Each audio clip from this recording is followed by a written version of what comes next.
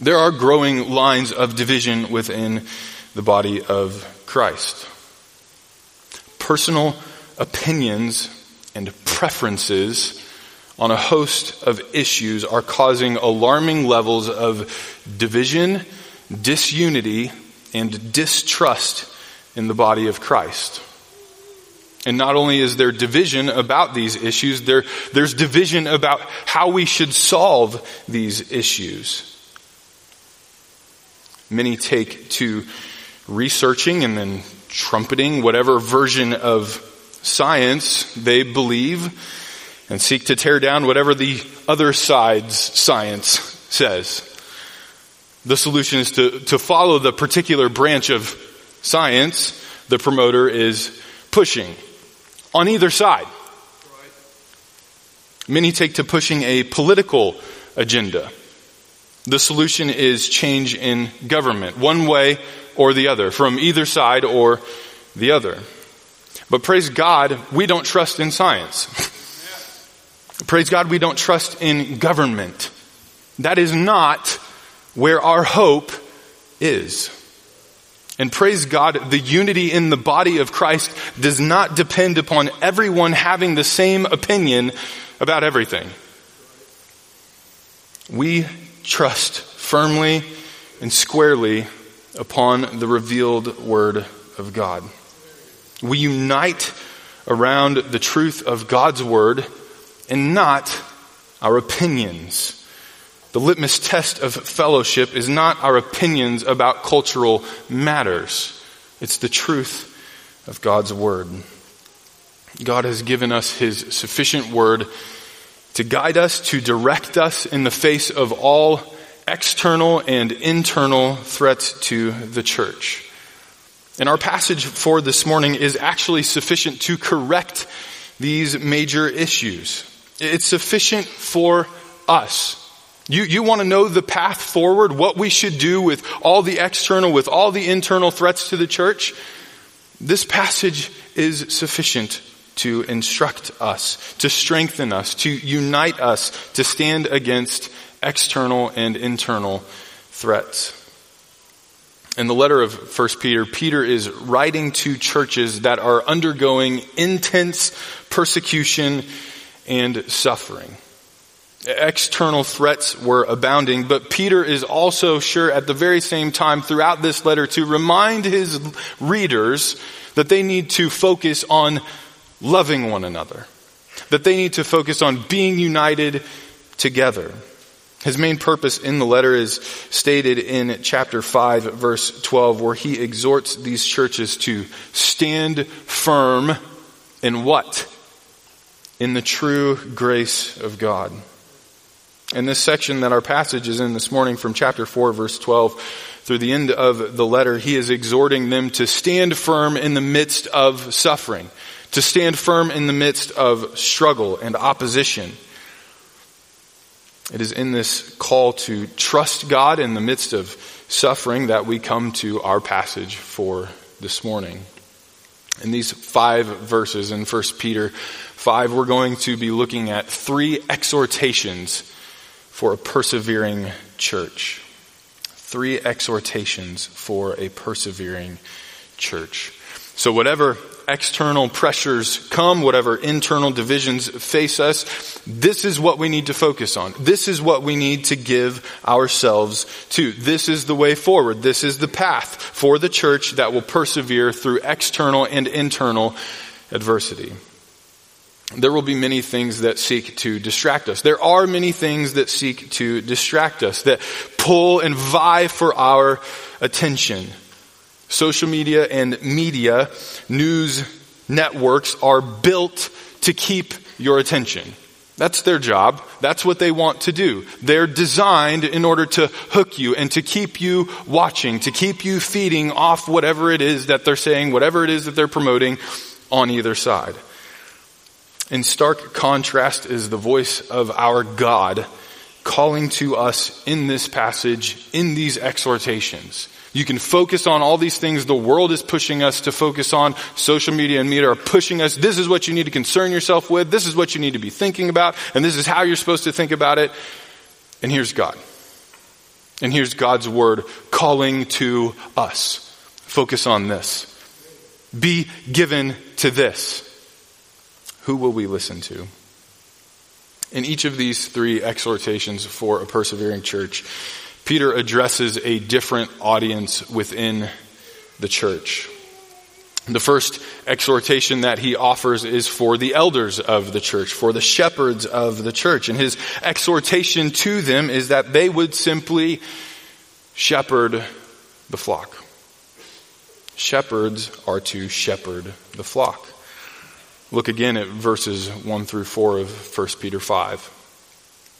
It says, "Therefore I exhort the elders among you, as your fellow elder and witness of the sufferings of Christ, and a partaker also of the glory that is to be revealed, shepherd the flock of God among you, exercising oversight, not under compulsion, but voluntarily, according to the will of God, and not for sordid gain, but with eagerness, nor yet as lording it over those allotted to your charge, but proving to be examples to the flock." Peter begins his exhortations with the elders or the pastors, the shepherds of the church. Because of the present circumstances of his readers, of the suffering and the future judgment that he just detailed in the previous section of this letter, Peter turns to exhort and strongly urge the elders of the churches that he is addressing. He turns to them first and foremost in this section because they would likely be the ones who would face persecution first. That's what typically happens in these kinds of situations. And so elders would be tempted to abandon their post, to give themselves to something else. And so they needed exhortation to persevere in faithfulness. Now, by way of reminder for most of us, the Bible uses the terms pastor and elder and overseer or bishop interchangeably. These terms are all speaking about one office in the local church. They're all actually in this passage before us this morning. There's the noun for elders as he's addressing this office, the elders in the church. But the term pastor is simply the noun form for the verb shepherd the flock of God. That's where we get the word pastor from. It's a shepherd. Also in this passage is the verb exercising oversight. It's something an elder does. The noun form is used in 1 Timothy 3 verse 1 to speak of overseers. All of these three terms are talking about the same office, the same group of men who are leading the local church. So as you think about the leaders in our church, I think we often think, well, Pastor Brett is our pastor. Pastor's his first name, right? No, he's not our only pastor. Terry Engling is one of our pastors. Sam Carl is one of our pastors. Brett Harris, Dawson Bryant, Mark Christiniak, Rob Stouffer. These men are our pastors. They are our elders. Elders are pastors. Pastors are elders. There's no distinction in the New Testament. They're shepherds given by God to this church. Now, before you tune out saying, well, I'm not one of those men, so why do I need to listen to this? And I don't ever want to be one of those men, so I don't have to listen to this, right? No, I want to encourage you to pay attention to what Peter has to say here. I think in light of even last week's sermon on Romans 15 and how we're supposed to pray for our preachers, I think this passage is a helpful supplement for our prayers for the men who are leading us. Plead for our elders in light of this text. Pray that they will, by the grace of God, be faithful to what this text calls them to. Not only that, but at the same time, pray that your heart would be inclined to want this from our pastors. Pray that your heart would be inclined to want pastors who give themselves to what this text outlines. We often have unbiblical expectations for our pastors. We want them to be political champions. We want them to be entertainers. We want them to have a certain kind of personality, a certain kind of humor. We want them to have the same opinions as us and to champion those opinions from the pulpit. Pray that by the grace of God, He would grant you to repent of those unhelpful and unbiblical expectations and to bend your heart to want what this text has to say from our pastors. So what does Peter exhort the elders to hear? Well, before he exhorts them by instruction, he wants to encourage them and exhort them by his example. I think that's what he's doing in the first verse. He's exhorting them by his example. He does this first by identifying himself with them as a fellow elder. This is, you recall, the Apostle Peter, the disciple with the foot-shaped mouth. That once proud man who confronted Jesus about his mission to die on the cross and said, "No, you can't do that." This is the man who boasted that he would never abandon Christ, only to deny him 3 times. God's grace has been at work in this man over his life to humble him. He says, "Look, I'm a co-elder with you. I'm in the trenches with you. I know what it's like to lead the church in persecution in the face of opposition. I'm a co-laborer with you, men." And not only that, but he says, I'm a witness of the sufferings of Christ. Now, if you think about that, Peter wasn't a witness to the crucifixion, more than likely. Remember, he denied Christ and then fled, so he likely didn't see Christ on the cross. But yet he still saw Jesus suffer. He saw him rejected by his people. He saw him betrayed by Judas, one of his closest followers. He saw Jesus arrested. But I think that what Peter is seeking to emphasize here is that he is someone who proclaims and testifies to Christ's sufferings through his message and through the life that he lives suffering with Christ. Because as a witness of the sufferings of Christ, he also suffered for Christ. Peter dedicated his life to proclaiming the life, death, resurrection, exaltation of Jesus Christ, and he suffered in doing so.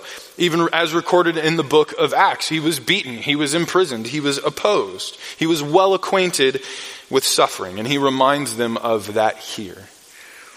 But he also reminds them that he is a partaker of the glory that is to be revealed. He says, "Look, I've been through the suffering. I know what it is to suffer. I know what you're going through. But I've seen the glory that's coming. I know the reward that we're looking to. I've tasted of the goodness of what God has for us." So, Peter says, I think, in this first verse to the elders, follow me.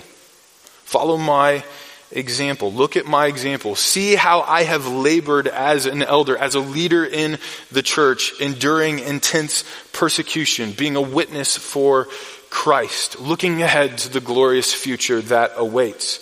Now he's saying, you elders, do likewise. Follow in my footsteps. So he exhorts them by his example in verse 1, and then in verse 2, he turns to exhort them by instruction. He exhorts them by instruction, and he says, he charges the elders, shepherd the flock of God among you. Shepherd the flock of God among you. Now Peter uses these terms kind of as a picture that would have been familiar to his original audience, that of a shepherd and sheep.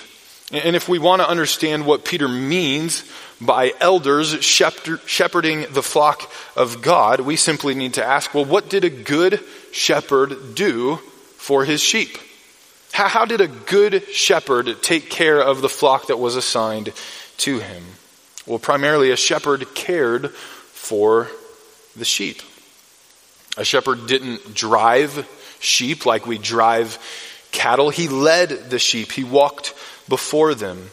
He led the sheep to feed in green pastures. He brought them to calm waters so that they could drink. He provided food and drink for the sheep. He protected the sheep from wolves and lions and thieves, putting himself in between the danger of whatever the threat was and the sheep.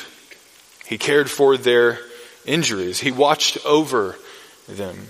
He kept track of his sheep, and he searched out the ones who wandered away from the fold, seeking to bring them back. He didn't take advantage of the sheep. He surely didn't devour the sheep for his own benefit. He didn't use or abuse the sheep. He did whatever was best for the sheep, even at cost or risk or danger to himself. That's what a good shepherd did, and that's what a good elder does. This is what an elder is supposed to do. You could sum up their responsibilities by saying that they're to provide for the sheep and protect the sheep. They provide for the sheep and they protect the sheep. They provide the sheep with the spiritual food and the refreshing fountain of God's word. They lead the sheep. They provide counsel, guidance, direction for the sheep. They're with the sheep in difficult times. They protect, they nurture and care for the sick and wounded of the sheep. They provide correction, rebuke, discipline, instruction. They teach the sheep. And they protect the sheep from spiritual danger, from false teaching. They protect the sheep from theological error and misinterpretations of Scripture. They protect the sheep from sinful dangers inside and outside the church. And they're ultimately to follow the example of Jesus, the Good Shepherd, who laid down his life for the good of the sheep. But what sheep are they supposed to shepherd? Peter qualifies the sheep here in two ways. First, as the flock of God, the flock that belongs to God, as well as the flock that is among you. Now, back at the beginning of verse 1, he also says that the elders are among you. That is among the church, among the flock. So first, the shepherds need to have at the foundation of their understanding that they are under shepherds, meaning the sheep aren't theirs. It's the flock of God. They're God's sheep. They belong to Jesus, who is the chief shepherd, as this passage says. So elders have a delegated responsibility and authority over the sheep. They're not owners, but stewards and managers. Their view of God and their relationship with God will be reflected in the care that they provide for his sheep. They shepherd the sheep in the way that God has told them to, because the sheep belong to God. They don't shepherd the sheep in accordance with the desires of the sheep. The sheep don't determine how they get shepherded. The chief shepherd determines how the sheep are to be shepherded. This isn't a very democratic approach to church life, but the church is not a democratic assembly. We're owned by God. We belong to God. So God tells the shepherds how they are to care for his sheep. And also he says the sheep who are among you, elders, that's who you are to shepherd. That's who you are to care for. It's the sheep that are among you. You're not to shepherd all people, all times, all places. Anybody who professes to be a Christian, no, they're to shepherd the sheep in their flock. And they're also to be among the flock. The flock knows their shepherds. The shepherds know their sheep. They aren't distant from the sheep. They're among the sheep. And this points out, I think, practically just the importance of church membership. Who are the sheep that belong to these shepherds of this church? How do we know that? Well, church membership is how we know that. That's how elders know who the sheep that they're supposed to care for are. And Peter further explains what elders are to do as shepherds by saying they are to exercise oversight. They're to exercise oversight. This word further specifies what shepherding looks like. It's a taking responsibility for someone. It's caring for someone, being a guardian over somebody. It's also someone who sees to it that things are done in the right way, like a supervisor.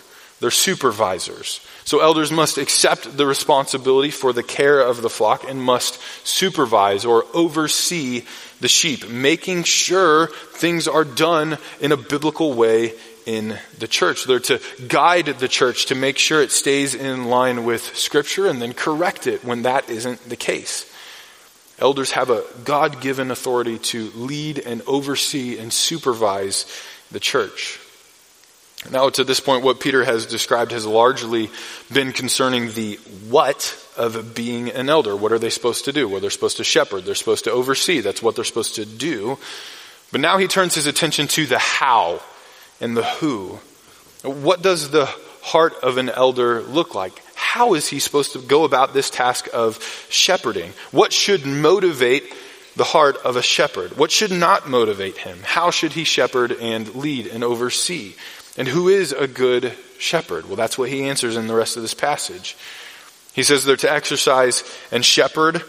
They're to shepherd and exercise oversight, not under compulsion, but voluntarily. They're to shepherd, to be elders, to elder, not because they have to, not because they were forced or coerced into it, not simply because there was a need to be filled, but they're to shepherd voluntarily or willingly. This means they're to shepherd deliberately, intentionally, voluntarily, spontaneously, because they want to, because it's something they want to do. It's something they have a desire to do. To shepherd in this way is to shepherd according to the will of God. Very literally, this would read according to God. As one commentator says, he says the focus is on oversight performed with a due sense of accountability to God. So an elder must want to shepherd in God's way, according to God, not according to their own fleshly desires. He also says they are to shepherd not for sordid gain, but with eagerness. Sordid gain, we often think that's just referring to monetary gain, and I think it is, but I think it's referring to more. I think he's saying someone shouldn't become an elder for gain of notoriety, or to gain an appearance in the eyes of others, or to gain influence. That's not what's supposed to motivate somebody to be an elder. Peter says that would be sordid or shameful. On the flip side of that, he says elders are to shepherd with eagerness. This word means they are to shepherd with the heart of a servant, seeking others' interests above their own. They're to be eager to meet and serve the needs of others rather than seeking gain for themselves. Finally, regarding the how of shepherding, elders are to shepherd. He says not as lording it over those allotted to your charge, but proving to be examples to the flock. I think what Peter probably has in mind here when he's referring to lording it over those allotted to your charge, this was a phrase that was commonly used to refer to slave masters who were dominating over their slaves. That's not what Christian leadership is supposed to look like. Elders aren't to be domineering or dominating. They don't push the sheep around. They don't just tell the sheep what to do, bark at the sheep. They don't boss the sheep. They don't act like they're the Lord of the sheep.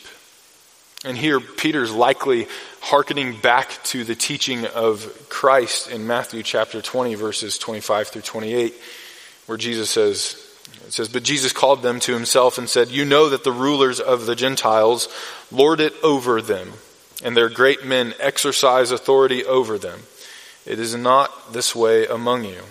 But whoever wishes to become great among you shall be your servant, and whoever wishes to be first among you shall be your slave, just as the Son of Man did not come to be served, but to serve, and to give his life a ransom for many. And just as that passage in Matthew 20 teaches, so here in 1 Peter 5, elders are to shepherd by being examples. By being examples. Christian leadership is by humble, self-sacrificial, servant-like example. I love being a dad. I have 3 kids. They're 5, 3, and almost 1. It's one of the greatest joys of my life to be entrusted to care for my 3 kids that the Lord has given to us. And so I haven't been a dad for very long, but the longer that I'm a dad, the more important I realize how important it is that I be a good example to my kids. Everything I do, they do. And that's true in the little things in life faces that I make. I see my kids make those same faces, phrases that I use or that Haley uses. Our kids will say some of those same phrases, the way we pronounce words. You see how your kids follow your example, especially in the things we don't want them to, right? That always seems to be the case. Have you ever noticed that? That they always pick up whenever that one word comes out of your mouth that you'd rather they not say, and then they're like, oh, that word, I'm going to say it a lot. Great. Or the way you sinfully react when things don't go your way. I was convicted of that as I was studying this week. My 3-year-old likes to throw fits when things don't go his way. And I'm like, where does he get that from? But they also pick up on the good things. I've heard my daughter pray things that I've prayed in her hearing a number of times. My kids repeat truths that we've taught to them repeatedly. Being a good example is fundamental to being a good parent. Being a good example is fundamental to being a good elder. That's what our elders are for us. Yes, they're teachers. Yes, they teach us. Yes, they instruct us. But the lives of our elders are examples for us. An example is a person regarded in terms of their fitness to be imitated. They live the Christian life in a way that's to be imitated by the congregation. We're to see how they follow Christ, and we're to follow Christ that way, like them. Elders are to be able to say with Paul in 1 Corinthians 11:1, where he says, follow me as I follow Christ. That's the call of being an elder. This is why the elder qualifications in 1 Timothy 3 and Titus chapter 1 are so important. It's not just a checklist to see who's good enough or something like that. No, those character qualifications of an elder, that's what it means to be an elder. By simply being those things, an elder is eldering. An elder is shepherding by being an example to the flock. If the church is to persevere in the face of external and internal opposition, the church does not need comedians. The church does not need culturally savvy shepherds. The church doesn't need political pundits. The church doesn't need celebrity pastors with big personalities and flashy light shows. The church doesn't need culturally opinionated influencers. That's not what the church needs. The church needs humble shepherds. Men who are simply faithful. The church needs men who love the Lord and love his flock in a self-sacrificial way like Christ did. The church needs men who are examples of what it means to live a holy life. The church needs men who love their wives as Christ loved the church. The church needs men who follow Christ in such a way that's worthy of imitating. We need men like this. It's arrogant to think, I don't need that. Church, we need men like this. But is that what you want? Is this what you're looking for from our elders? Or are you looking for something else? Do you want a political hero? Do you want a champion of your personal opinions? Do you want to be entertained? Or do you want shepherds who simply shepherd the flock of God? Do you actually want supervision? Do you want oversight in your life? Do you want to be instructed? Do you want to be corrected? Do you want to be protected and provided for? Do you want godly examples to follow?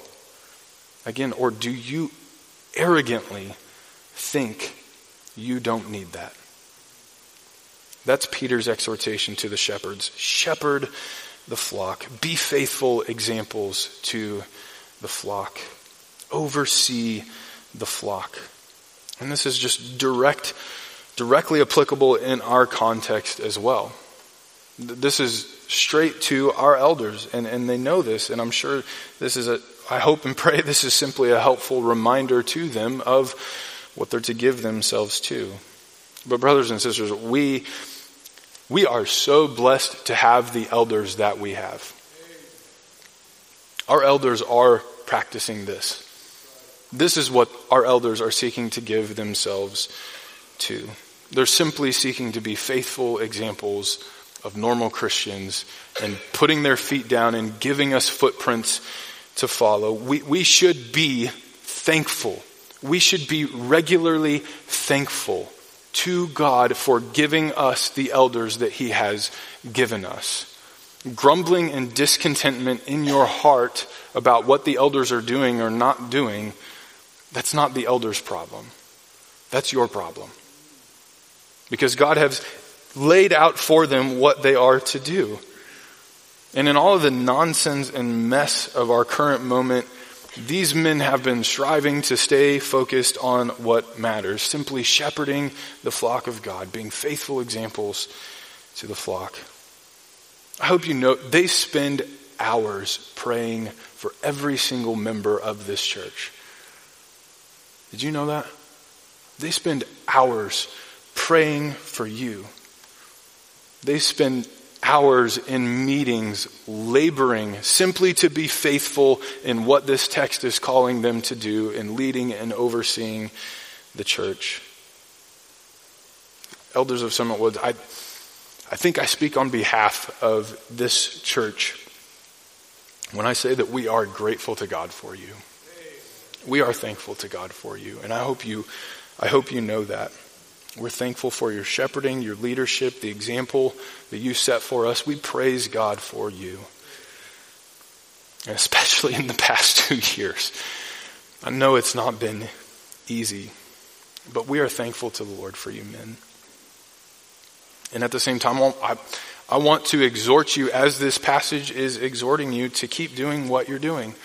Continue down the road that you are leading the church. Continue faithfully shepherding the sheep at Summit Woods. Simply seek to continue to be faithful models of what it looks like to follow Christ. And I think I speak on behalf of the church again when I say that is what we want.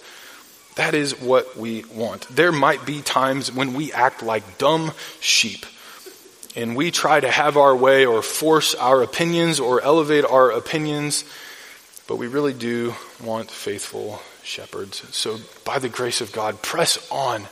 Keep going. Keep devoting yourselves to prayer and the teaching of the word. And I think there's something in this passage here to motivate you. He gives you a promise of reward.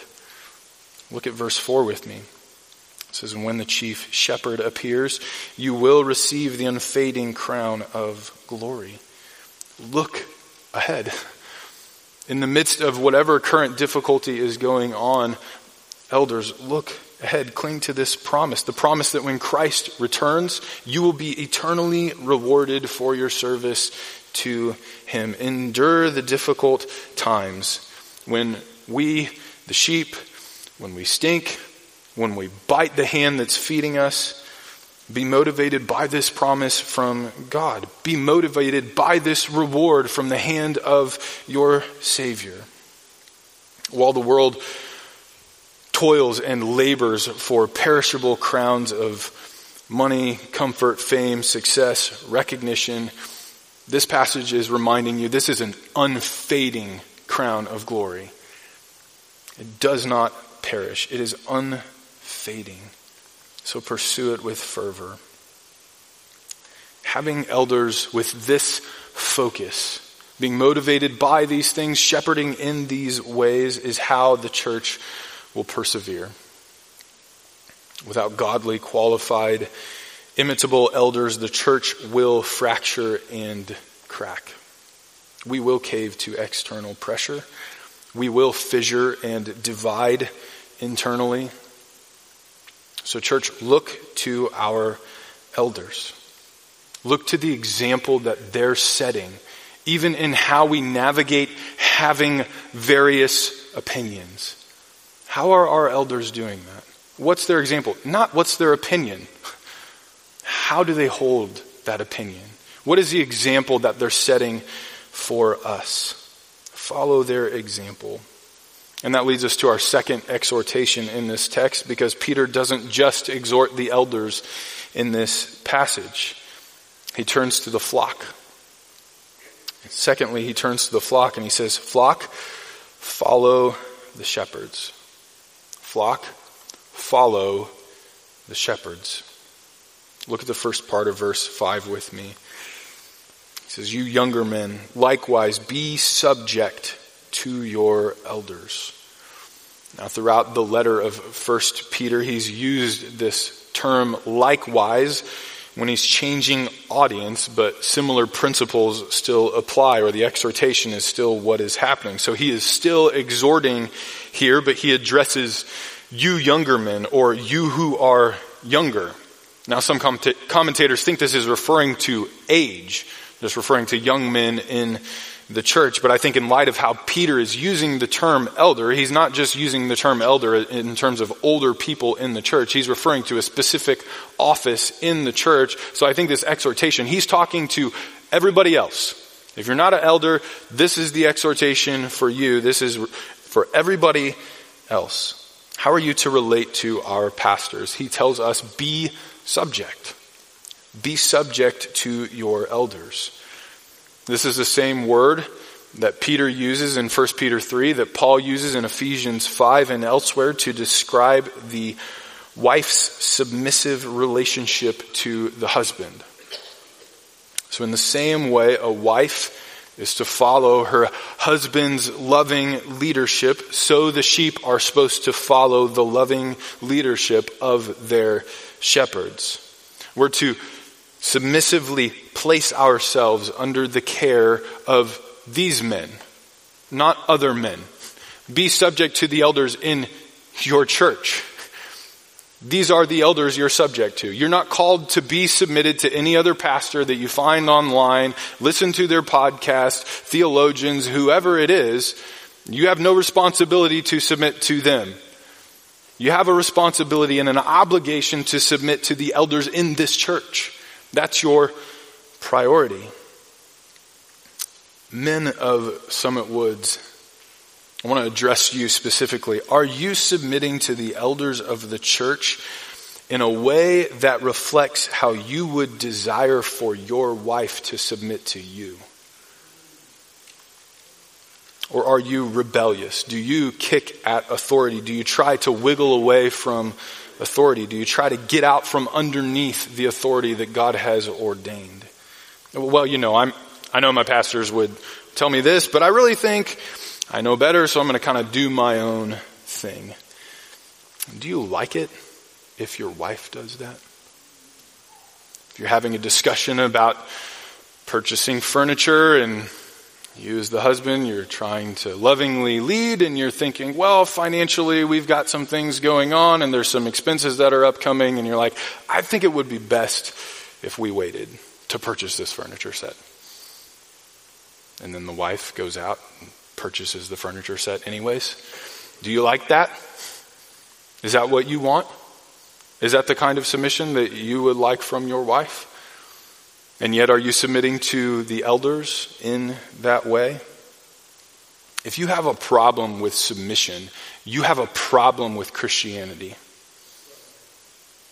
The Christian life is a life of submission. Submission to Christ, submitting to the government, submitting to one another, wives submitting to their husbands, children submitting to their parents. So it shouldn't be a surprise that Peter exhorts the congregation to submit to the elders. There are no rebels in the kingdom of God.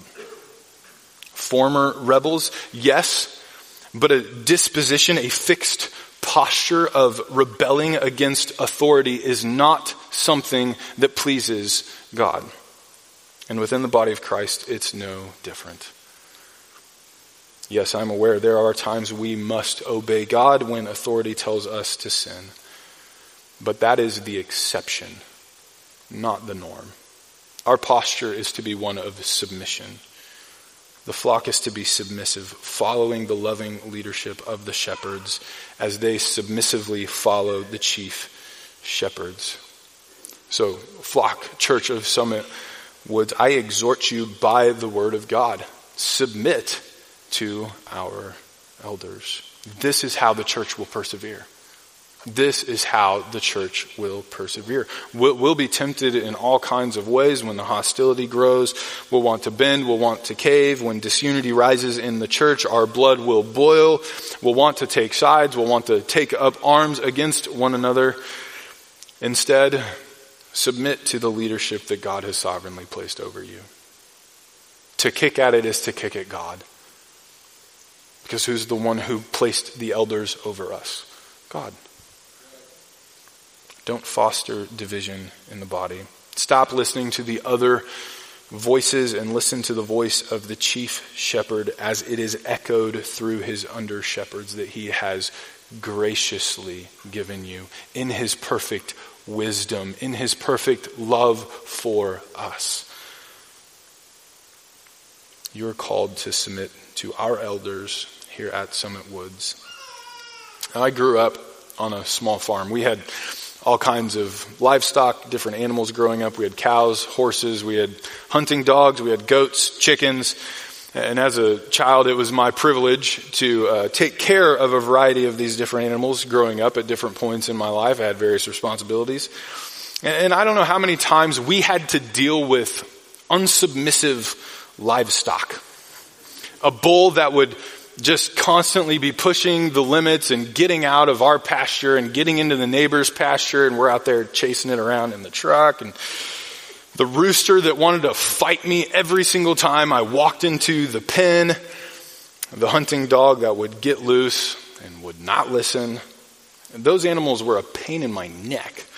They made my life rather difficult and unpleasant at times. But at the same time, we also had a lot of submissive livestock. We had this, it was the weirdest chicken. She just loved people. She would just walk up, a chicken. She would walk up to us and want to be held and petted and just whatever, we'd walk into the pen. This chicken would just be following us around everywhere. Weirder than that though was the cow that we had it was a bottle fed calf. It got kicked in the head like the day it was born, and the mom rejected it. And so we had to raise it by a bottle, and it was like this tall, full grown. It was like this little, he was a little slow, but he was the easiest cow to take care of. He was like a dog. We didn't even have to keep him in the pasture. We'd just leave the gate open and he would just walk around the yard. We'd be sitting there eating dinner and he'd walk up to the back door, looking in, what's going on? And trying to get him back in the pen. You just walk down there, he would just follow you down there, he'd go right back in the pen. It was kind of weird too, because anytime you talked to him, he would shake his head. His name was Norman. Norman? Is that good, Grain? I don't know if I'm saying be like Norman, but Summit Woods, again, I'm not calling you livestock. Peter is, but let's be good sheep.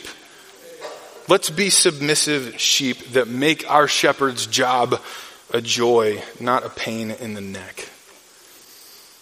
So submission, to be clear, doesn't mean you don't think. It doesn't mean you don't ask questions. It doesn't mean you always agree. Does your wife always agree with you, men?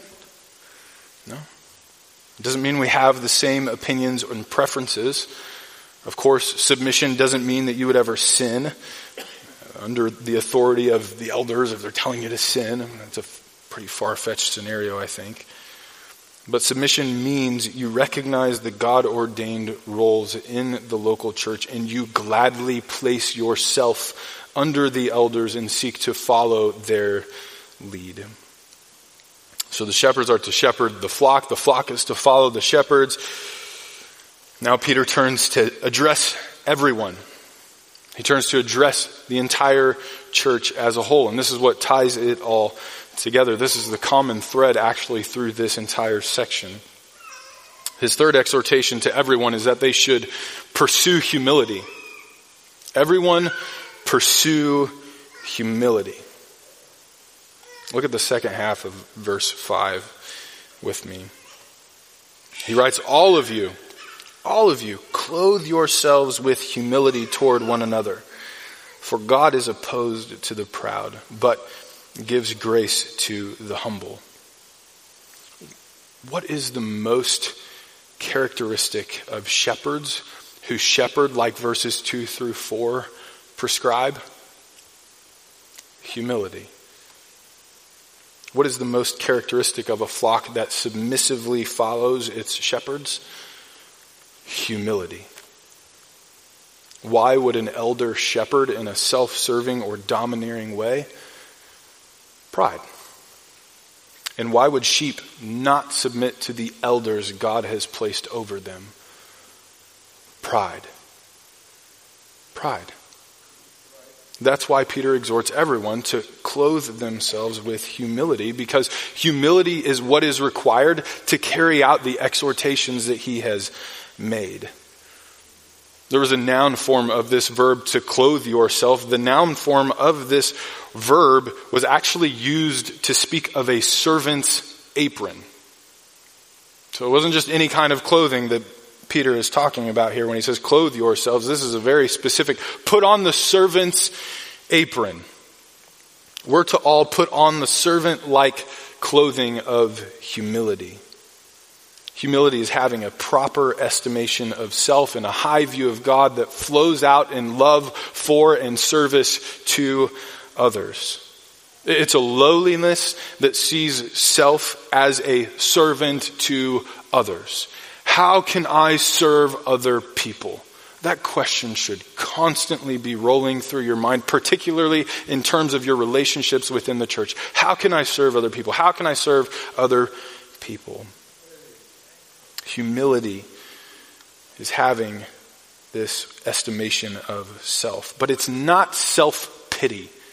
I think sometimes we confuse humility with self-pity. We can think we're humble if we're self-pitying and, oh, poor me, that Eeyore-like syndrome.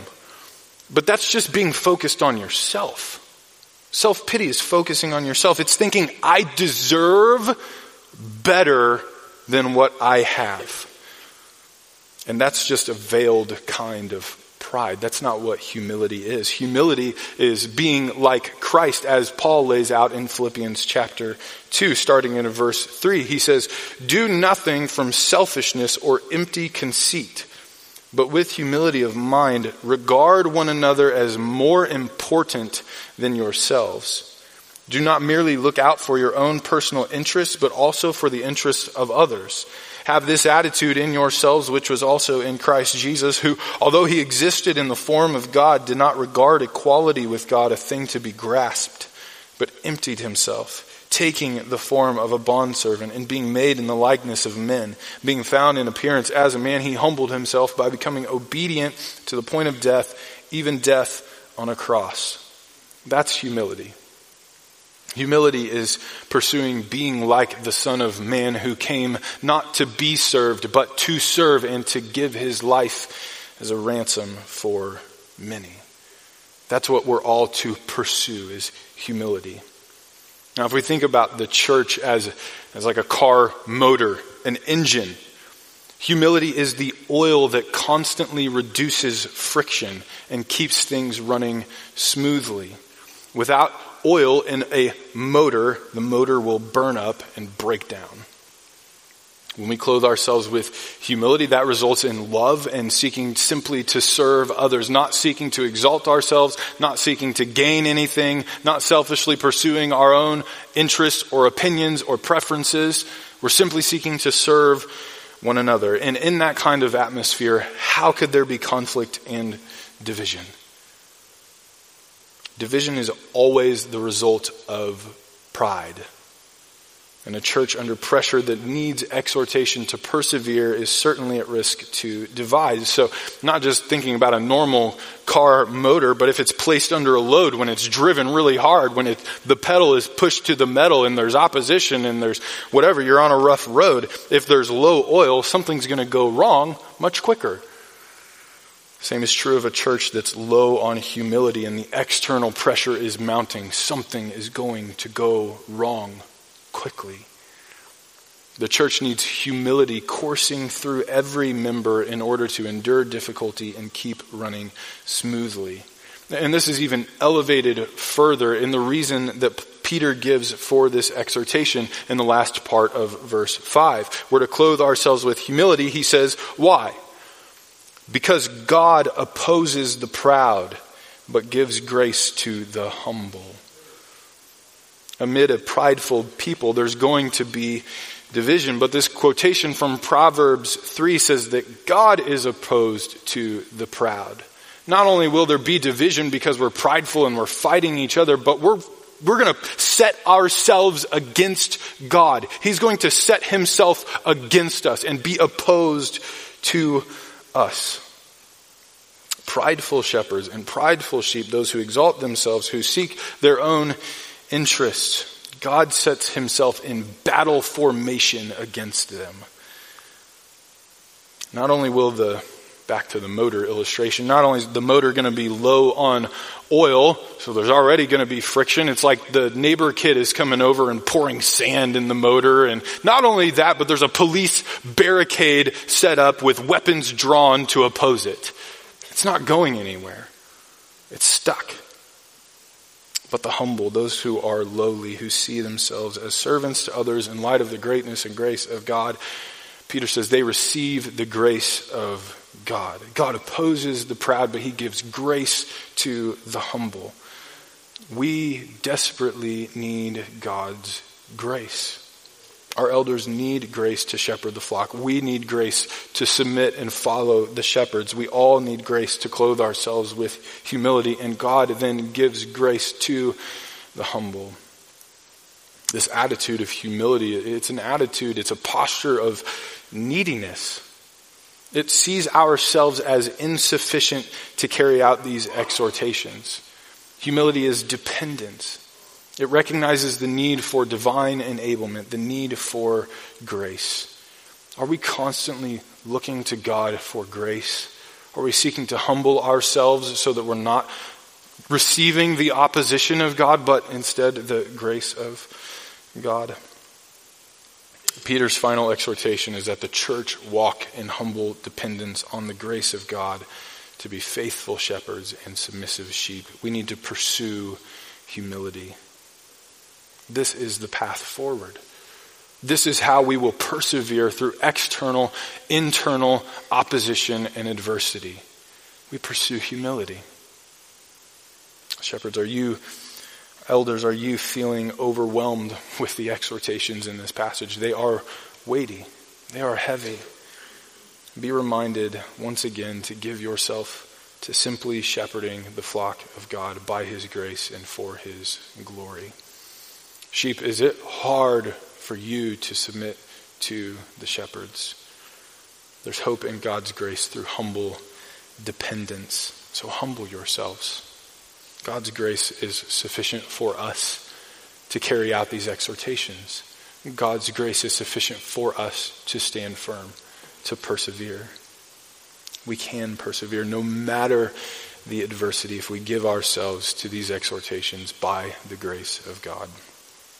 Let's look to him for his grace in prayer.